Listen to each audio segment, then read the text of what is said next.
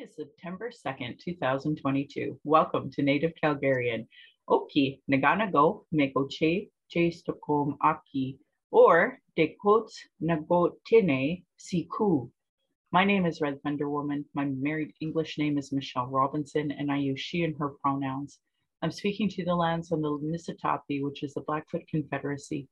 The Blackfoot south of the imposed U.S.-Canadian border are the Blackfeet, and north of the border are the Siksika, Gunai, and Piikani of the Confederacy. These lands are Treaty 7, signed September 22nd, 1877, with signatures that include the Blackfoot Confederacy, the Wesley, Chiniki, Bearspaw Nations of the Stoney, and the Dene from Tsuut'ina. I acknowledge all First Nation, Métis, Inuit, status, and non-status across Turtle Island as the keepers of these lands. While non-Indigenous are treaty partners with the government signing on your behalf. As it is Pride here in Calgary, it's really important to understand that the straight agenda and gendered violence was and is forced on this land by Christian outsiders. Land acknowledgements are critical for creating a safer space for Indigenous, as well as honoring the host as the guest and acknowledging your role as a treaty partner in a so-called time of reconciliation. It's important that land acknowledgements have meaning. I encourage all to introduce themselves with their acknowledgement of their ancestors, stories of displacement, how you perceive your role as a treaty partner, a citizen of Canada, a refugee, or other land displacements, so we as Indigenous people know how safe you are to be around. If you don't know how to say the local Indigenous names, if you won't use your pronouns, you won't say your story of origin, won't acknowledge stolen lands, won't acknowledge imposed economic oppression or your role in reconciliation, I determine how safe you are to be around for my community, myself, my family. Understanding land acknowledgements and their importance is Indigenous 101 because it immediately addresses colonialism, oppression dynamics, broken treaties, and lies taught today in Canadian schools nationally.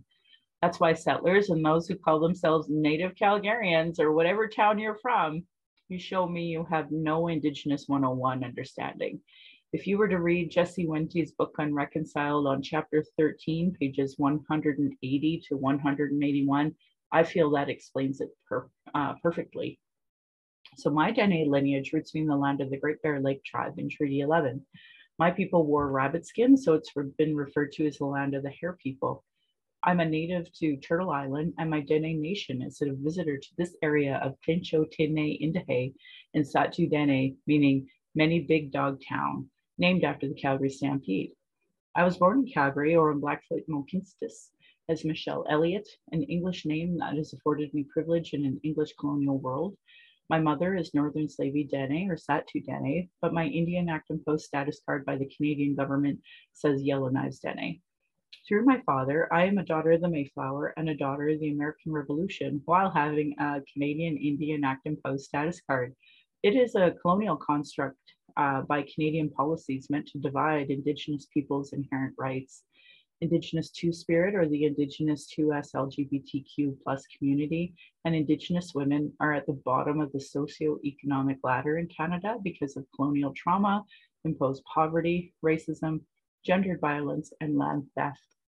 As a Dene woman who's attempted to run after joining harmful colonial parties, spent money to be at expensive conventions, left my home to travel to those conventions just to vote on incomplete policies that still allow incarceration, a denial of justice, denial of health services, racism, colonial trauma, and genocide of Indigenous and Black peoples, I have worked to continue, reports to advocate for, and attempt to work within these systems meant to harm me and my community. I can't say I have a great pride knowing my community is dying from the current drug policies and systems of imposed based drug policies, abstinence programming, private healthcare, and justice systems built on racism, land theft, and imposed British constructs that continue genocide on Indigenous peoples. There are so many instances that we see every single day in the news of missing or murdered people. And if you're following my podcast, I'm talking a lot about Dawn Dumont Walker and her son, Vinnie Jansen, that went missing. They were found, and now we have the same lawyer that was defending Jian Ghomeshi now defending her. And I'm hoping that good things will come, but it's hard to know. Anyway, I think of them. I hope we honor their lives. I hope you see your role in the importance of stopping harm as a citizen and see your role in reconciliation as well. I honor the Blackfoot as the elders and members have been kind to me on my Red Road journey. Elder Red Crane taught me how to pronounce my spirit name in Blackfoot, and Leonard Kenny taught me how to pronounce my name in Satu Dene. I was joking last night at a panel discussion that they're actually laughing and ribbing each other and going, can you believe the Southerner, how she said that? That's okay. My humblest apologies to Blackfoot and Dene elders and language keepers as I try to learn proper pronunciation. Any mistakes or interpretations of this entire podcast will be on me.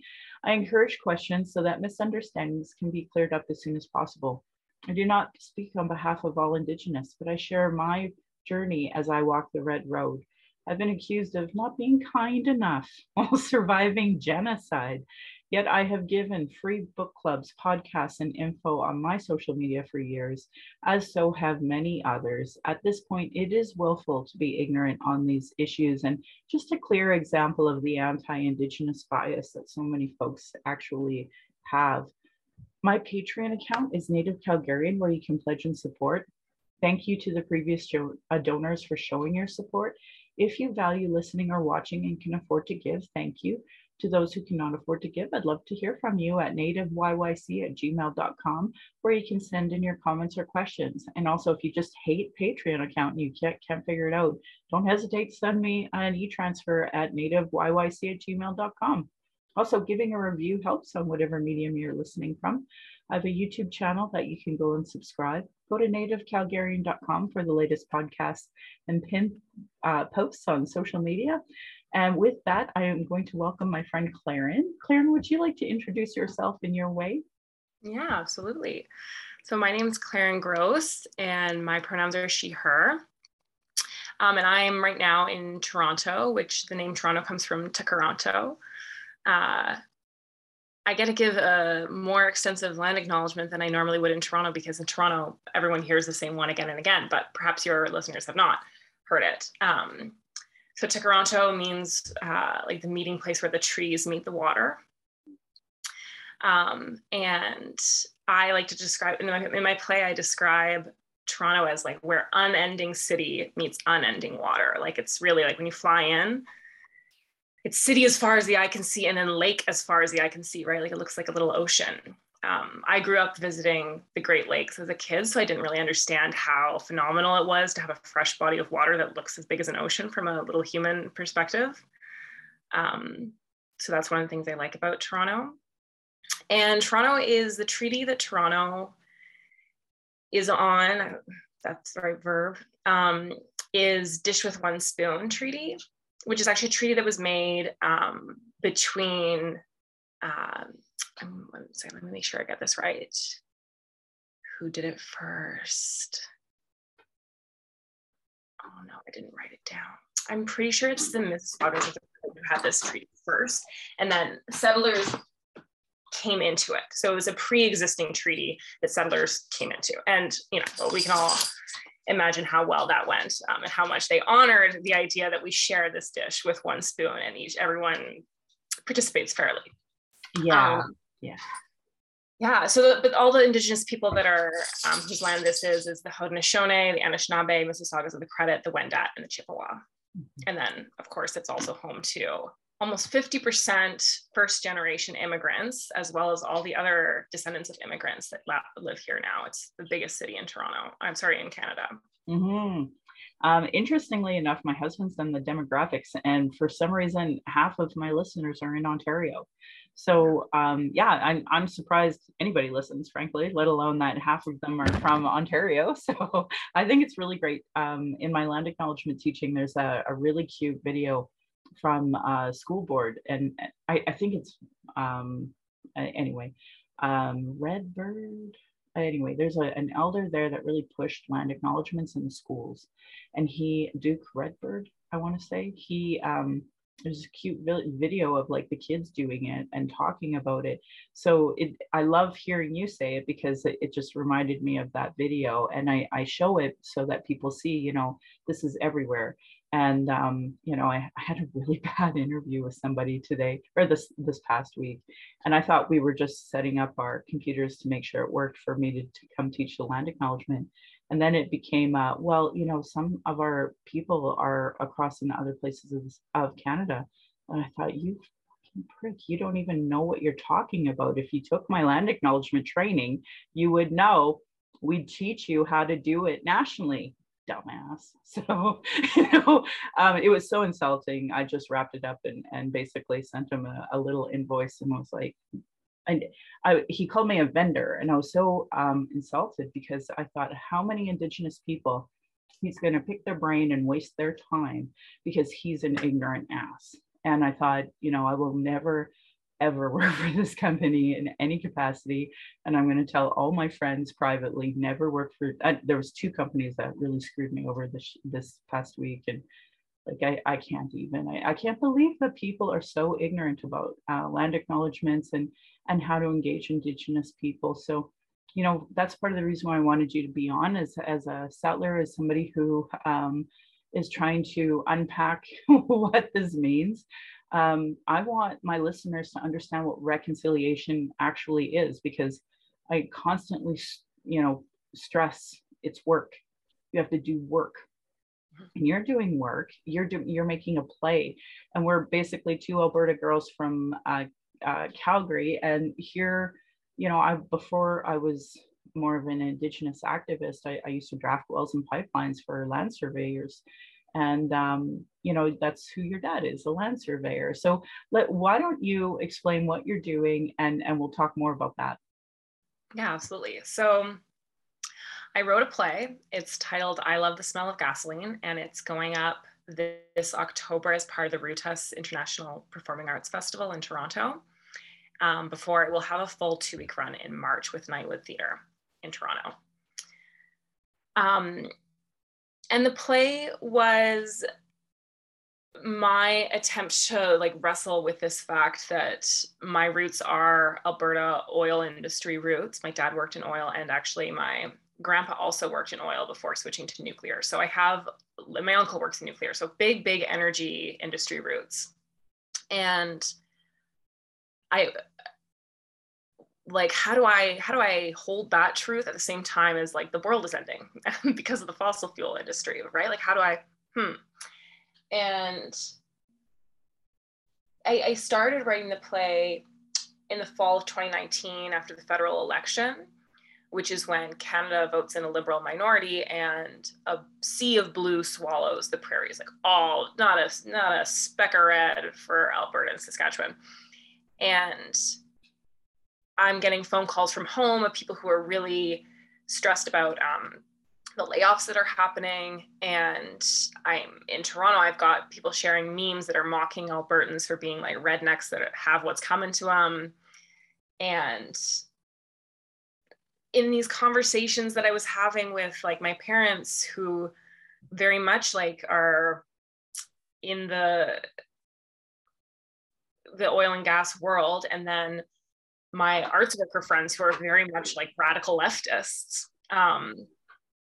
As radical left as white people can be. Oh, you assume all my friends are white. Yeah, well, honestly, who is leading the colonial agenda of climate change? It's not Native people. And because white people are taking it over, it's just another form of colonialism. So for me, that's the huge gap we have, is that these white people think they know best, and they're patting us on the head. We'll save this for you. It's take responsibility for what you have done. And this is at least what you're trying to do, is okay, we have to unpack who did what and why are we here. Yeah. And I think so that one of the things, in my little description on my website, it says I'm trying to reconcile these Alberta roots with this impending apocalypse. And I had an interview question recently that was so how are you doing that reconciliation? And I thought about this, the word reconciliation and this double meaning it had, because in that sentence, I'm intending it as how do I create harmony between these 2 contradicting truths in my body and my brain? How do I hold these things? But then, you said, there's also this act of reconciliation. You can't have this kind of conversation around land and environment without talking about Canada's genocidal history, right? Without acknowledging that I am someone who has directly benefited from the exploitation of the land, right? As absolutely as you can possibly directly benefit. So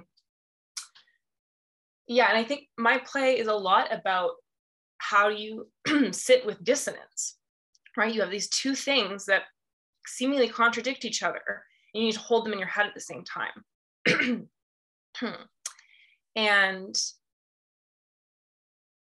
I think that people in general, or at least I'll speak for myself, I struggle to hold those two truths, right? Cognitive dissonance is a really uncomfortable feeling. And I think if we're so busy feeling uncomfortable sitting with that dissonance, then we can't move forward. And so my play is about, I think, creating space to emotionally process together. Like, how can I hold that I am complicit and I am responsible and I am futile and I am human? Like, how can I hold all these things about me at the same time, enough that I can then move forward and try and do some acting for good, right?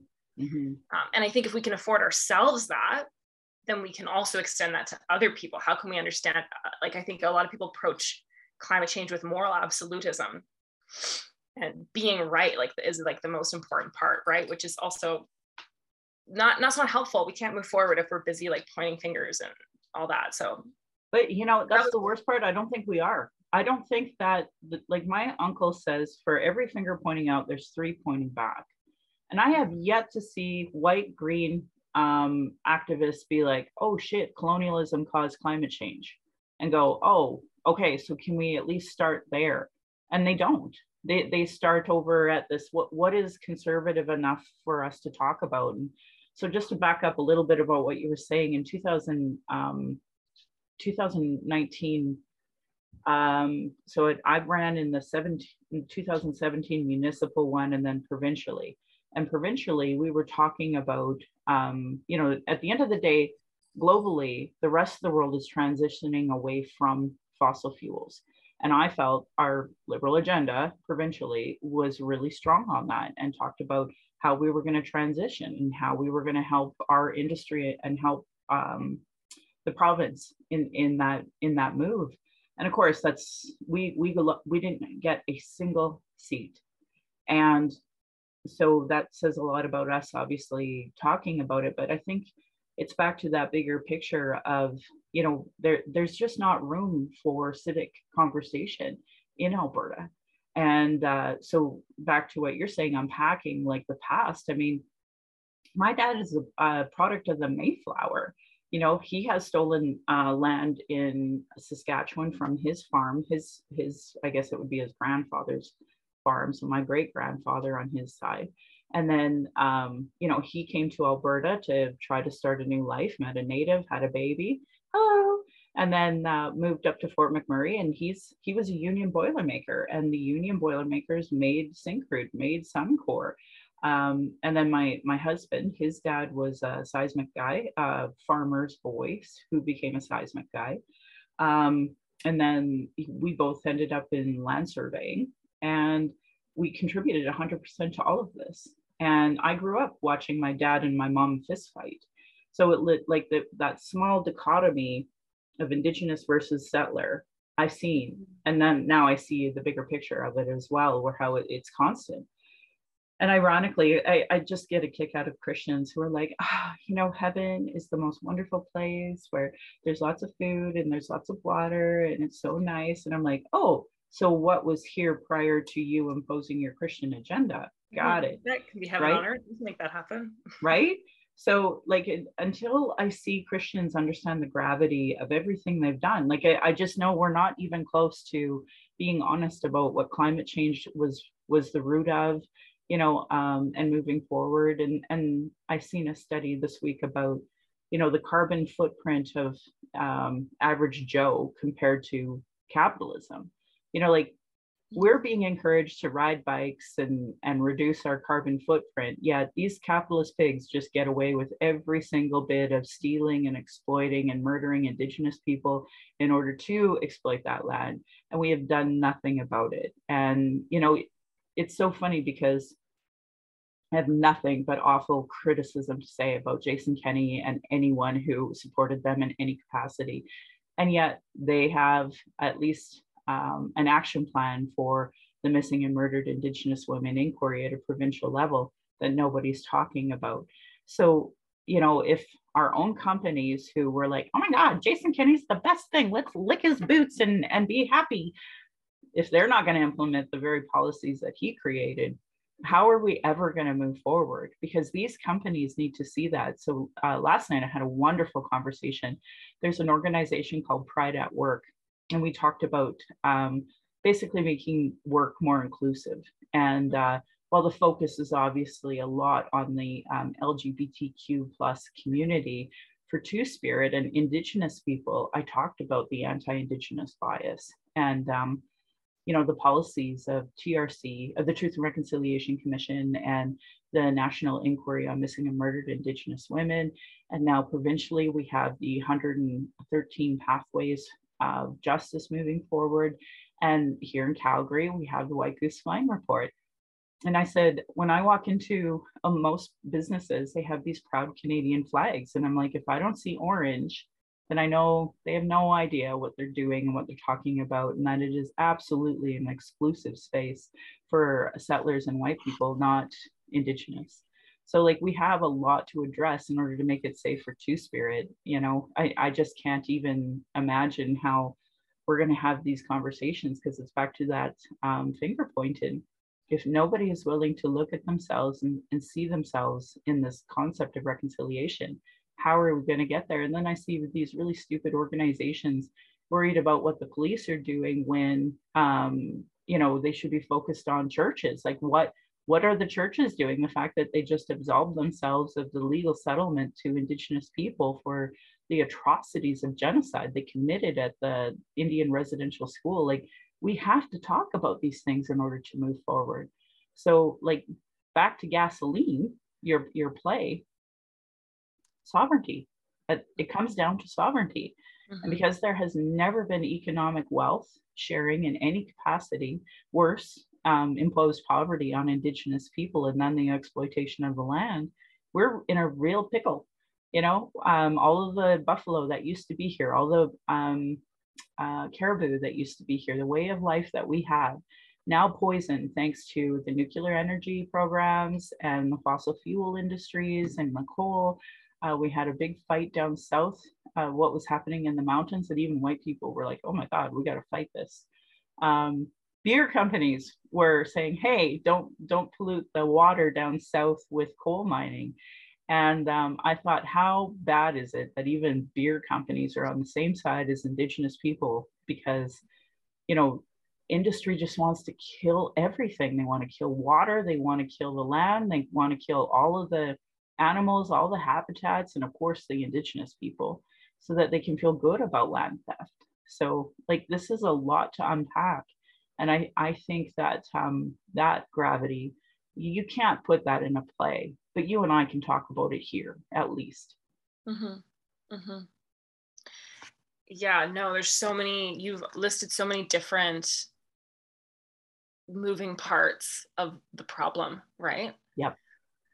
And it can feel really overwhelming to like try and grapple with all of that and to try and understand all of that. And I think I would say, like, this is what I tell myself, is it's not up to, like, as an individual, I don't need to understand all of the moving parts. I am not equipped to handle all of the moving parts. There's some people, like politicians, should be able to do that, right? That's their job. Honestly, they are so useless. I can't even, I as like, I'm helping the NDP provincially, but they were in power for 4 years, and their so-called conversations on anti-racism literally wants me to take a bat to people's knees. Like, there's so much racism. There's so much misogyny. There's so much of it here. And the idea that anybody could even possibly deny that. And then, of course, people like Christiana Freeland get attacked in her own hometown. Like, it's like, what will it take in order for Albertans to understand the gravity of violence that is just embedded in our society here? It's so ugly. Yeah. And I don't know if I'm very good at,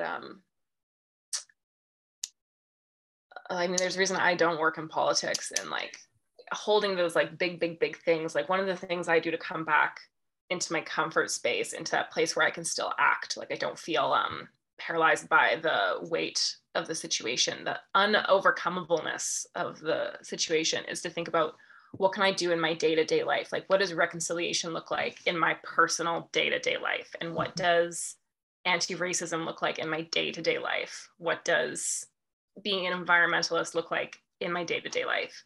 Sure.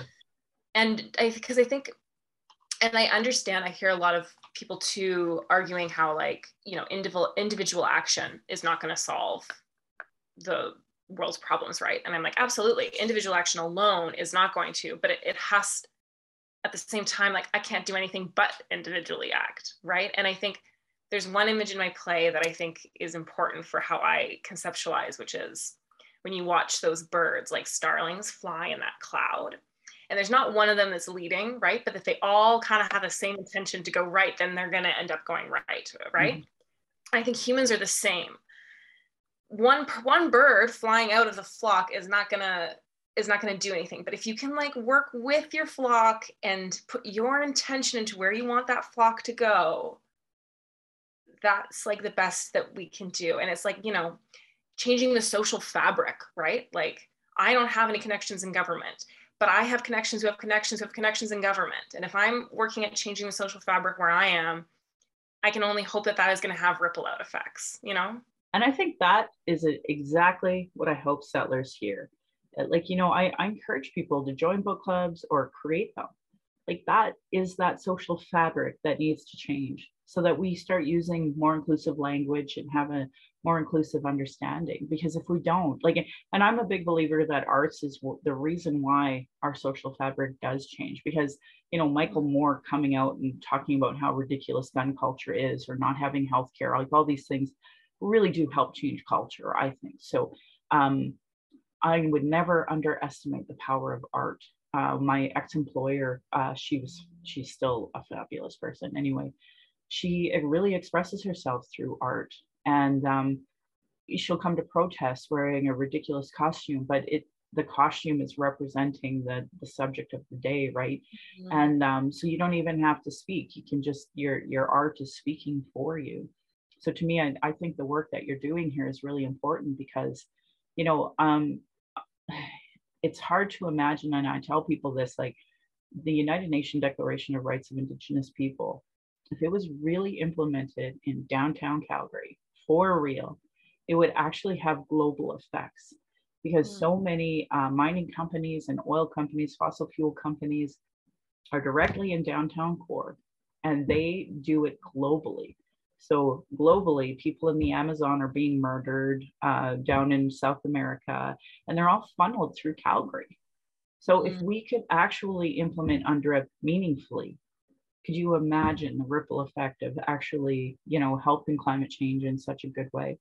So like, to me, your play is so important, and I hope we could even make it a movie one day, because it is a bit of a slice of insight of what it's like to be an Albertan, what it's like to grow up here, what it's like to have it in the air.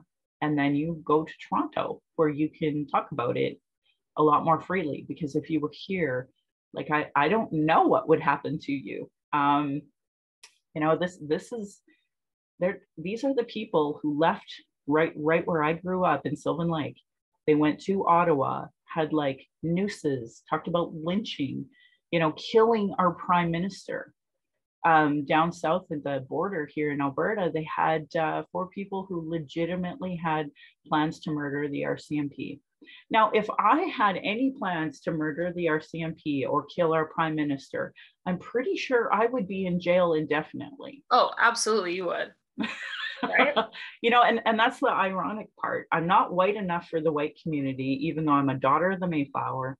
You know, I understand growing up in this province what it's like to be an Albertan, but I'm too native for them, right? Because I talk about sovereignty and Indigenous rights. Now, Danielle Smith, who's white, can talk about sovereignty, and everybody's like, oh my God, I so want to vote for that, but not this native, right? I'm too native for that. And I just don't know if we're going to get anywhere when you have folks that legitimately care about this area, want to see the best for everybody. And back to politicians, like, I'm sorry, but I don't put politicians in a lot of authority when it comes to dealing with this. not at the provincial level or the municipal level. The opposite, I see municipal leaders regularly approving more land expansion, which is more colonialism at a local level. So now federally, obviously, I don't feel that way. The science and innovation grant that my husband's company worked at is taking a lot of the flares that would normally be burnt off and repurposing that and reusing it to create green energy. And that's the direction that I want the whole province to go towards. So we're really lucky that my my husband's in this company doing the work there. And and again, nobody would have a job there if it wasn't for Justin Trudeau and for Liberal policies and science and innovation. And yet that conversation's not out there. It's suppressed by the conservative media. And I say even the CBC is conservative media because it was Harper who appointed all of the board of directors. Mm-hmm. So like this is a conversation nobody wants to have in Alberta. And in Alberta, everybody's like, CBC, that's just liberal propaganda. Yeah. It's actually, it's so offensive and conservative to me. I can't even listen to it. I've been on a break and my life has improved for not listening to CBC Alberta or Alberta or CBC Calgary, because they don't even know how racist they sound. They're just like pro-colonialism, settler viewpoint, and I just can't even listen to them. I just get too upset even hearing it now. And more recently, they just have so much propaganda that's pro-conservative, so I can't even listen to it. Yeah. Anyway, so it's a lot to unpack what's happening here. And you and I are just growing up in this environment trying to figure out, okay, we have these conversations about reconciliation. We have these conversations about energy. How do we make this work? And I believe that your play is at least trying to open that window a bit. Yeah, I think trying to open the window so that people can have conversations about it without coming for each other's throats right off the bat. And I say that I understand why people go for each other's throats, right? That is not to diminish anyone's emotional response that they have in these kind of conversations, right? But I think, for example, in my circles of environmentalists in Toronto, they have so many great points, and they know a lot of stuff that I don't know. Like, they know more than I do, for sure. But they don't know anything about what it's like to work in the oil and gas industry. And they don't know anything about, like, the thing that you just mentioned of the gas flares and harnessing that again. They would never have heard of that. Like, they don't know that's happening. And like stuff like that. So I'm like, if only, like, how do you, who are so informed in so many ways, how can you have conversations with people who know that stuff, but perhaps don't know all the environmental stuff? Like, how can we, and again, I'm sure that those conversations are happening, but they're not happening enough, right? There's not enough of those conversations. So yeah, the goal in my play, the grandiose goal, I mean, theater is limited in its scope, but it's to start building some of those bridges so that people can come together and have more productive conversations. Yeah, I believe that. And one of the things that we did federally that apparently provincially, there's still some issues as well, but if you convert those abandoned wells into geothermal, they're easy to do. We have all the engineers, all of the infrastructure in order to do it. One, we're going to be getting a lot more green energy, and two, they're not being abandoned. There's a better way to do all of this, right? And but I guess there's still some limitations. I was door knocking and I came across a fellow who said that, this doctorate who in geothermal was presenting, and I'm like, that's great. Why, back to what you were saying about how, through people, that there's political influence. Here's the problem, is that people like that, this academic who knows what the issues are for geothermal, they're not at the Liberal table. Like, we're putting forward Liberal policy right now. And if this person could somehow engage with us in any capacity, we could make that change right now. But the problem is that average Joe citizen doesn't have that civic dialogue in them at all. And they're not coming to the table. So literally the solutions of, folks who are at the table who want to see that change, there's a gap there. So to me, it's important to start putting that out there, like, okay, here is the gap. And, I'm really sad. Here it is 2022. And we have all these folks that believe we're getting implanted with microchips, but we can't get people who are doctorates in geothermal to come to the table, the Liberal Party, so that we can change this issue right now. Like, how this is the easiest thing for us to do. And yet we're all, like you said, pointing fingers. And it's like, we're not having meaningful conversations about inclusion. We were just talking about one of the major engineering companies that I won't name on the podcast. I said, I applied for a job and I had to give them my COVID vaccine records in order to even apply for the job. So they have it. They never got back to me. They eventually gave me we're not interested in you. But the panel discussion that we had last night at Pride at Work, some of the folks there were at this company and they're not there anymore. So we were actually talking about how Alberta as a whole is like, they have these great inclusion, diversity policies, but now their practices are showing the opposite, where they are not inclusive in any capacity. And for the most part, all of the jobs are going towards, again, the white male. And of course, we talk about the she economy because we know the first people that were excluded from everything in COVID were the women, right? Mm-hmm. And we're in such a, like, I feel like we went back 50 years in Alberta because of COVID, honestly. And you have a whole energy sector that it's like, making ridiculous amounts of profits, but not hiring back the people that created the infrastructure for them to make this money. It feels like just basic, like kindergarten level, like, how do we treat other people? That if corporations could just apply that, like, it doesn't seem like it should be that hard. It shouldn't be. That makes me feel so frustrated.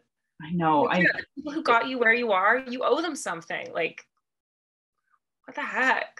One of my favorite lines in your play that you took, that we talked about as a family, was, you might love the oil industry, but the oil industry does not love you back.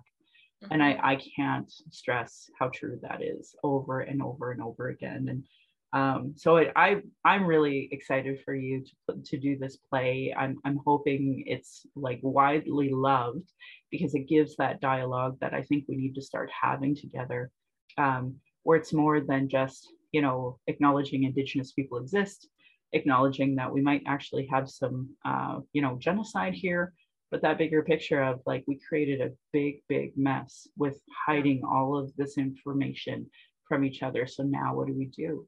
And like, the kids, they don't have time for us not dealing with climate change. They don't have time for us. In fact, and because in Alberta, women and those who identify as LGBTQ2+ have been so marginalized from the economic workforce, like, our kids are moving. They don't want to have anything to do with this place at all. And I don't want that. I don't want people to leave here. We have clean water, for God's sakes. There's not very many places anymore that have it. And even our clean water isn't clean everywhere. We gotta protect it. And I just don't feel like there's an understanding to any of this here in Alberta. And I don't understand why. I guess it's just easier to get up and move. I don't know. Yeah, I mean, I think that's also a thing, like a cultural thing, just nationally speaking, of not rooting yourself somewhere, like not indigenizing yourself to where you are and the land you are on. But, if you can just leave, it also says something about your relationship to community. And I say this as someone who I moved across the country, right? Like, and I would move again if the right job offered itself up, right? But it does speak to our culture of our lack of rooting ourselves to place and to community, right? Yep. Yeah, absolutely. You said you had roots out there, though, hey, that you had gone out and visited Toronto quite a bit when you were younger. Yeah, actually, because my parents did the opposite thing. They were both raised in Ontario, and they went to Alberta when jobs were hot. And then they have really been like, we are Calgarian. I'm like, well, maybe you should come be with me now in Ontario. And they're like, no, we are here now. which is actually, I think, a funny like spirit too for Alberta, is that I think, correct me if you think this is not true, but Alberta is also a province of like immigrants with even just like from other places in Canada. Like, yeah, well, we all joke that Fort McMurray is like all Newfies. Like, yeah, like it's a city that most people, a lot of people were not raised and born in Calgary. Like it is a place where, and so the provincial or the city municipal spirit is, funnily enough, people that weren't raised there, but they've got this sense of community. Anyway, interesting. Yeah, well, look at Jason Kenney. You know, he pretends to be Mr. Alberta. And I mean, at the end of the day, he grew up in Saskatchewan. You know, he's not from here. And a lot of people here call him Mr. Ottawa because he spent so much time in Ottawa. And there's a rumor, I don't know how true it actually is, that his mailing address in Calgary was like his mom's seniors building. So everyone joked that he lives in his mom's basement, which is not true, but you know what I mean? It's funny. So it's fun to joke about anyway. Yeah. So like, I mean, the way of a good joke, right? Right. But at the end of the day, that is the truth. And then, you know, ironically, a lot of the first generation Canadians and Calgarians, like I think of like a Nenshi, I think of Jody Gondek, you know, they're never accepted as true Calgarians. And it's like, they've lived here most of their life, if not all of their life. I think Andrew Fung was born here, you know, and like here are people that were born and raised here that aren't considered from here and get that question, no, where are you really from? Right. And that's ironically part of the reason why I want people to introduce themselves, do that acknowledgement, do their history so that we know who they are and where they come from. And, you know, yet we're not there as a society, you know, instead we're still back to that, well, people shouldn't ask me that. And it's like, okay, well, then how do you see your role in reconciliation? And they're newer immigrants and they're like trying to adapt and white code and do the Canadian coding that you're expected to do. And they don't care, you know, all they've been taught is propaganda and hate against Indigenous already. And they see it in the media, the erasure or negative talk in the mainstream. So it's, yeah, we have so much work to do in Alberta. It's really hard for me to, you know, hope that we're going to see a lot of change soon when I've seen a lot of backward change in the last 2 years. I don't know. What was it like for you to be out in Toronto and watching all of this freedom convoy crap and all of this like misinformation, anti-science? What was that like for you?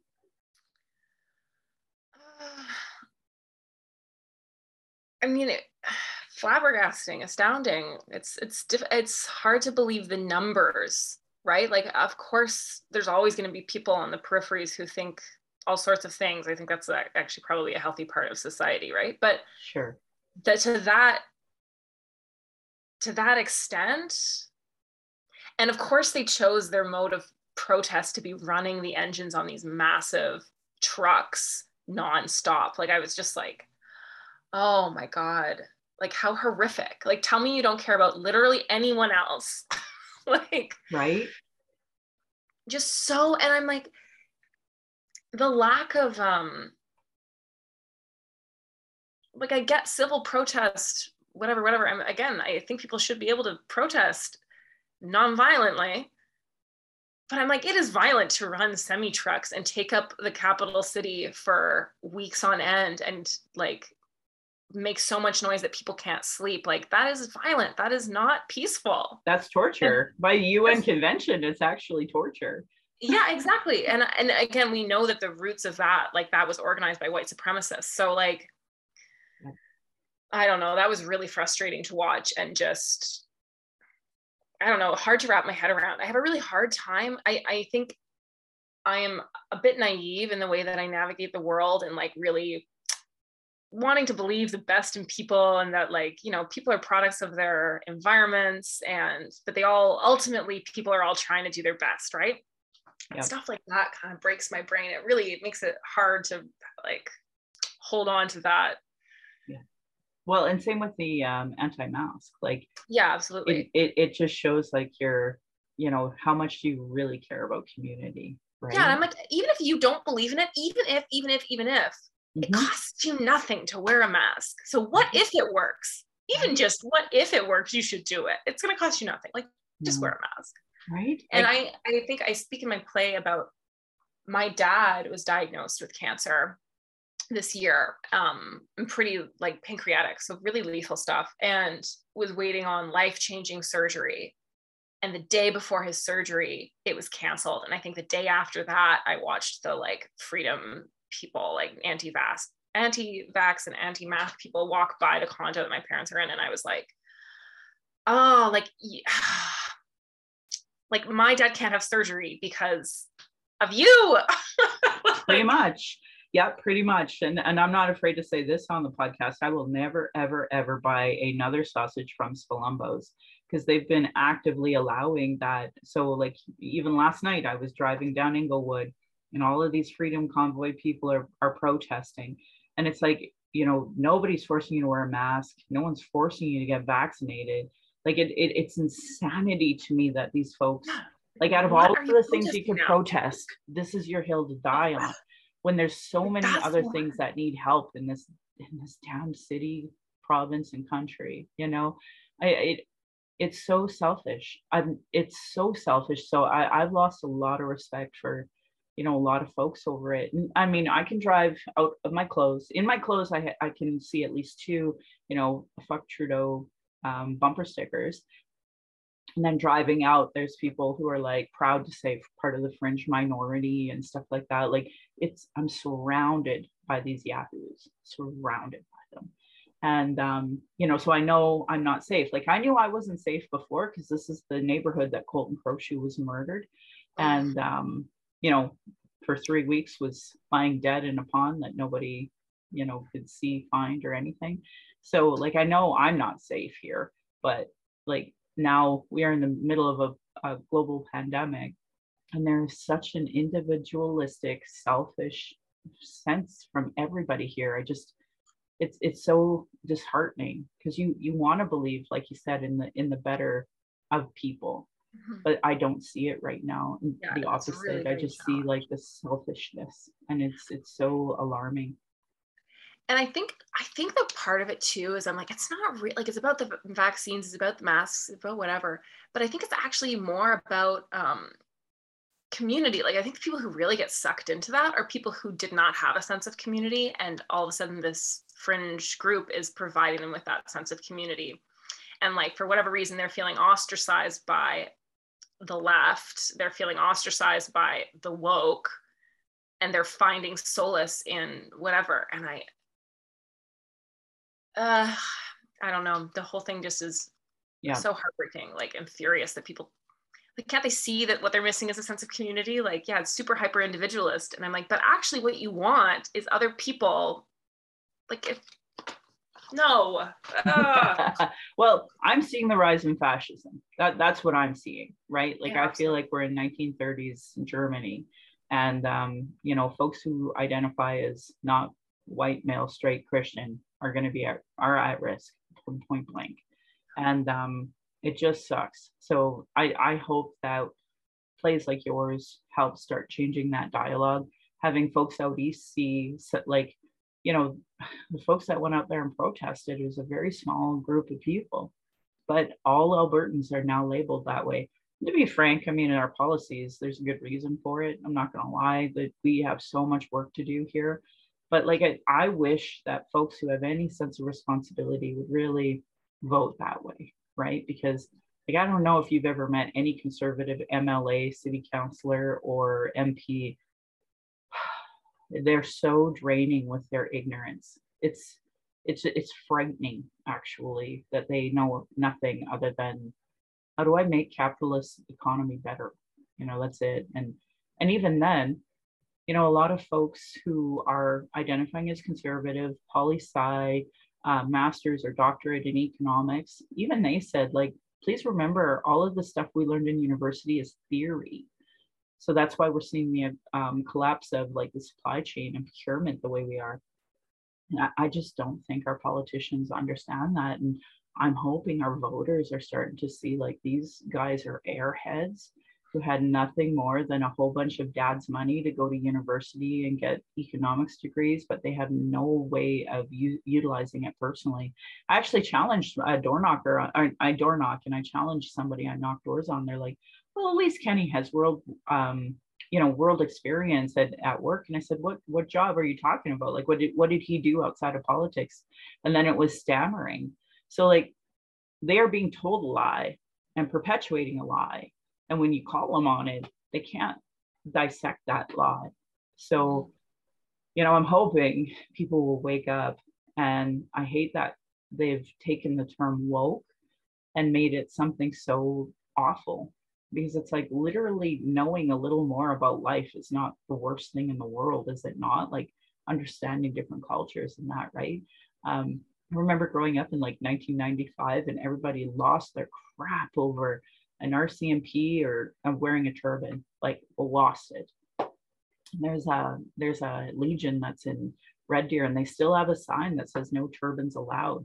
And Manmeet Bhullar took a picture under it to kind of be like, yeah, that's what I think. And then he passed away shortly after. And but I was really proud of him for doing that, because the end of the world has not happened because we allow turbans in our Canadian military and Canadian police. Pick your battle, like, right. What? And I remember that was the same time as gay marriage too. Like we were having these conversations, and Ralph Klein was like, we'll use the notwithstanding clause to allow gays to get married. Like, I'm like, yeah, look, the end of the world didn't happen. I also think, I'm like, what is this inconsistency of worldview that like these people are so individualist and all for individual freedom, except for individual's right to wear a turban and individual's right to get married to whoever they want to get married to. I'm like, okay, so you don't actually so you're just lying. You're lying about your worldview. Like you don't have a set of core values. You just are selfish. Yeah, and that's just it, because there's no reason why a Muslim shouldn't have a day off at Eid. There's no reason why Indigenous people shouldn't have time off to go to Sundance, right? But no, there's no reason any of us shouldn't get much more time off, just generally speaking. Like, right? I have really enjoyed chatting with you, because very rarely do two Alberta girls get to talk about Alberta and just be honest about it. And our commonality is your dad was a land surveyor, and I used to draft the wells and pipelines that folks like your dad would have surveyed. So yeah, maybe you would work on a project once. Who knows? Did you ever work with Caltech? Yeah, my husband did, actually. I never drafted for them, but my husband did. And I worked for McElhaney and North Can Surveys. Mm-hmm. And that's when I left for maternity leave. I was at North Can Surveys. So there you go. Yeah. And I worked for Can-Am for 5 minutes while I was going to SAIT to get my drafting courses under my belt. So, and they were really good. Actually, I was working for them at 9/11. So, oh, wow. Yeah, and that day was really scary. They shut down all of the skyscrapers because everybody was afraid. And we were like, what if they try to bomb our delivery packages? So like we all went home early that day because, and I was like, I called the airport like, hey, do we have to bring in like refugees? Because they shut down everything. And they were like really, brushing that off. And then of course we heard about Gander. So, yeah. Anyway, I don't know how I ended up there. Sorry. Oh, what a pleasure. Is there anything else that you'd like to talk about? Like, when does your play start? It goes up the October 6th, 7th, and 8th at the Factory Studio. So it's like we start rehearsals on Tuesday, so I'm really excited. Oh, that's awesome. Don't hesitate to send me the links and I will promote the crap out of them, because if we have some Ontario followers, half of you, I guess, listen to me. Thank you for listening to me. We'd love for, if you're in the Toronto area, for you to go see this play, because I think it's really important that we have real discussions of what Alberta is like. And I mean, I hate that we have to engage with Nazis in order to de-radicalize them, but if that's what we got to do, that's what we got to do. So. Mm-hmm. And I also want to say, because I don't think we mentioned this, is that the reason that we know each other is because you helped me out, that you had several different conversations with me and helped me shape the script.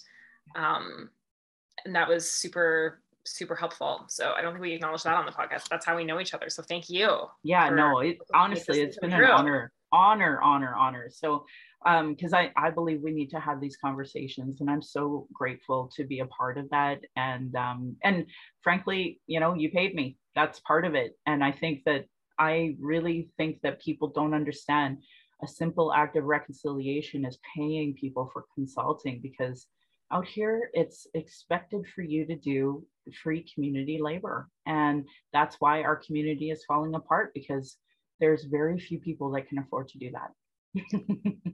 We need reciprocity, and money is a good form of being reciprocal back. Yeah. An imposed Western economy, it sure is. That's for sure. Yeah, in the current context. Yeah. Yeah. So thanks for your time today. Thank you for doing this work with the play. And I hope that, that this is something that goes beyond just Toronto. I hope we can play it here in Calgary. And I hope that people will go to it and go, yeah, because I know we have lots of like progressive folks here that need to start these conversations. So thank you. Yeah. Thank you for having me. Okay.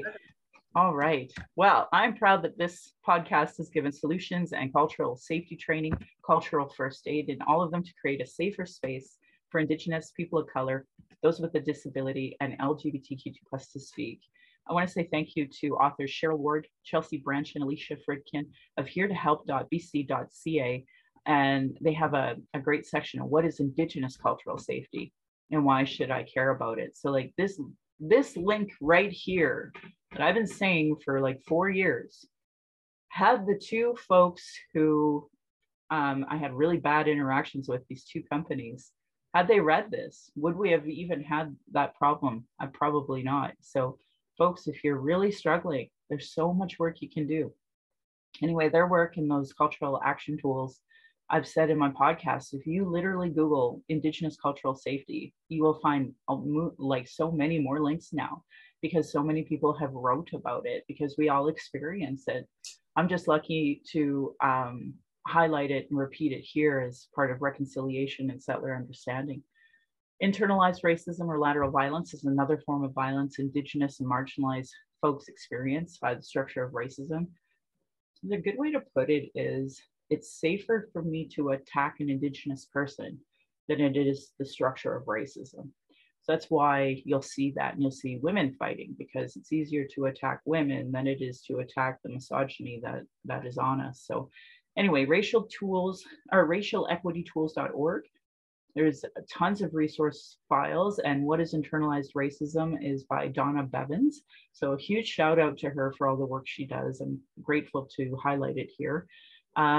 So American Friends Service Committee, they have do's and don'ts for bystander intervention. Again, this is another thing, like, what do you do when you see marginalized people? You can Google it and find tons of more resources. So afsc.org and do's and don'ts bystander intervention. Indigenous have been talking about our issues, sharing our traumas in reports, commissions, and public hearings so it can be regularly disregarded. No more. Honor our words, honor the treaties. Listen to politicians and their policies and platforms. They don't recognize the marginalized in their budget with Gender Equity Plus.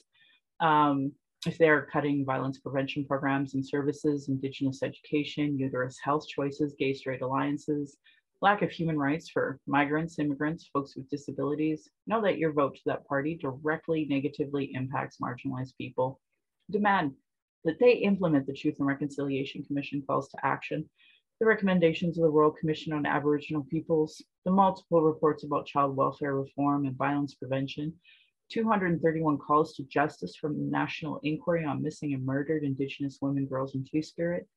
And if you're in Alberta, you have 113 pathways of justice now that your own damn conservative government that you voted for actually made.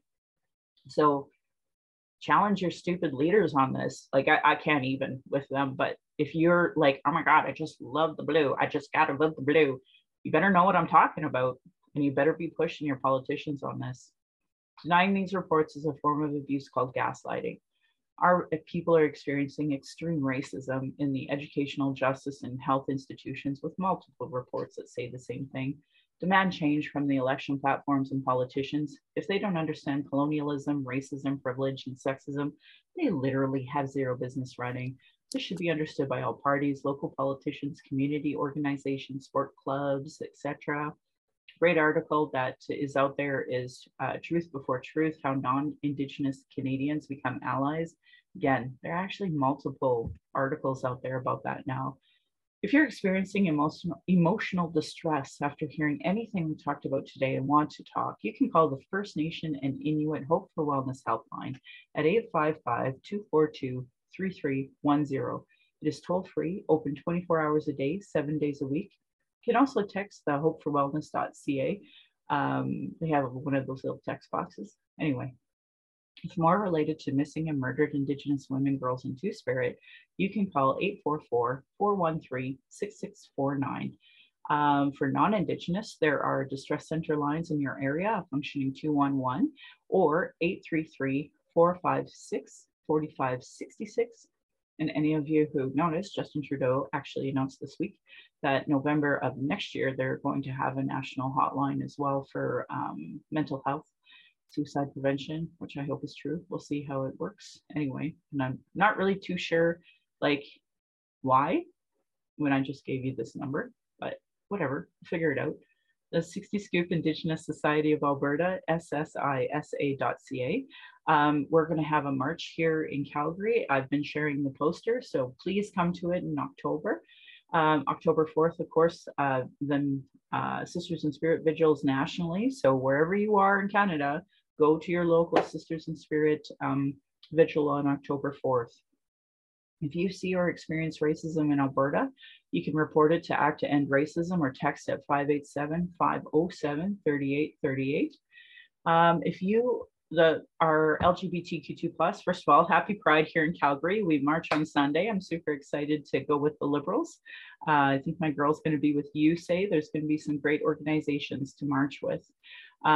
Anyway, lifevoice.ca has some great crisis supports. Trans Lifeline is 877-330-6366 in Canada. And the LGBTQ youth line for the Trevor Project is 866-844-7386. And I'm just going to do an extra plug for Pride at Work. They're Toronto based and they help with policy development so that your place of work can be more inclusive to include LGBTQ2+. And again, if you are not Indigenous inclusive, we know the moment we come in and see your Canadian flag, no orange, no land acknowledgement in your emails, we know. So consider working with Pride at Work or other organizations like that to make your workplace a more inclusive space. On August 31st was the International Overdose Awareness Day, and we had a wonderful event down here. Thank you so much to all of the folks that created that. Important work that everybody's doing. I actually came across a Tsuut'ina walk group that were doing their walk. So I started to give them my Narcan. I'll probably continue to do that. Anyway, if you know anyone who's using substances, please do not use alone. If you are using alone, you can contact the National Overdose Response Service at 888-688-NORS for support. And there's two apps you can download, the Brave app or the DORS app. And that can also help you if you are using alone. And of course, if you are Indigenous and you're in Alberta, you have free access to a Narcan a day. Please talk to your pharmacist about it, but all Albertans have access to free naloxone kits. And they're easy to learn to use. Please have them on you. Even if you don't know how to use them, chances are you're going to be with somebody else who does. We need to stop these drug poisonings that are happening over hundreds a month. So we need to stop this. Violence is my everyday reality. Every Indigenous generation has faced it. This is self-care, how I take my power back, why I started this podcast, to speak freely without interruption, tone police, leadership shaming, gaslighting questions. Is a lot of people don't want to hear Indigenous opinion, but sure want to tell us theirs. The people who know nothing about us, nothing about colonialism, nothing about the constant surveillance of Indigenous peoples, our protests, our vigils, and our rights. I and many others share info on microaggressions daily, so it's unacceptable to say them anymore. Learn about being trauma informed. Folks like me are dealing with internalized racism, gatekeepers, folks that survive off the status quo, and people who are so in their trauma, they stop people from doing the work and deplete personal resources. Internal and external racism is an everyday reality for me, Indigenous people, folks with disabilities, QT BIPOC, and others. I do want to say thank you, though, to my ancestors, to my granny and my mama, what strength looks like through your example. I want to thank my dad for teaching me to be strong and blunt, my stepmom for showing me what a proud culture is through her Austrian family and roots, and stepping up to teach me to be a proud Calgarian. Just through her, I am a second generation Calgarian, my daughter being a third. Thank you to Darcy, Big Buffalo Rockman, for being my childhood friend, producing and editing this show, my husband, the father of our child, my support down my journey of the Red Road and witnessing decades of racism and sexism, and to our child, Thunderpipe Necklace Woman. We are so blessed to learn from you daily, and we are honored you chose us. You give me daily accountability to be a better and stronger person. My hope is my daughter and my family will be proud in the future of us trying to discuss these present day issues. My Patreon account is Native Calgarian, where you can pledge and support. Thank you to my previous donors for showing your support. If you value listening or watching and can afford to give, thank you. To those who cannot afford to give, I'd love to hear from you at nativeyyc@gmail.com, where you can send in your comments or your questions. I also have a YouTube channel that we can go and subscribe to, and nativecalgarian.com has the latest podcasts and pin posts on social media. I want to end by giving side eye to those Calgary rabbits. You're lucky I'm not your dish. My beautiful cousin responded, or you'd be in my dish. Thank you so much for listening. Join the book club, and the Reconciliation Action crew has heard of your work here from September to December. Thank you so much, and thank you to my guest, Claren, for coming. I appreciate it.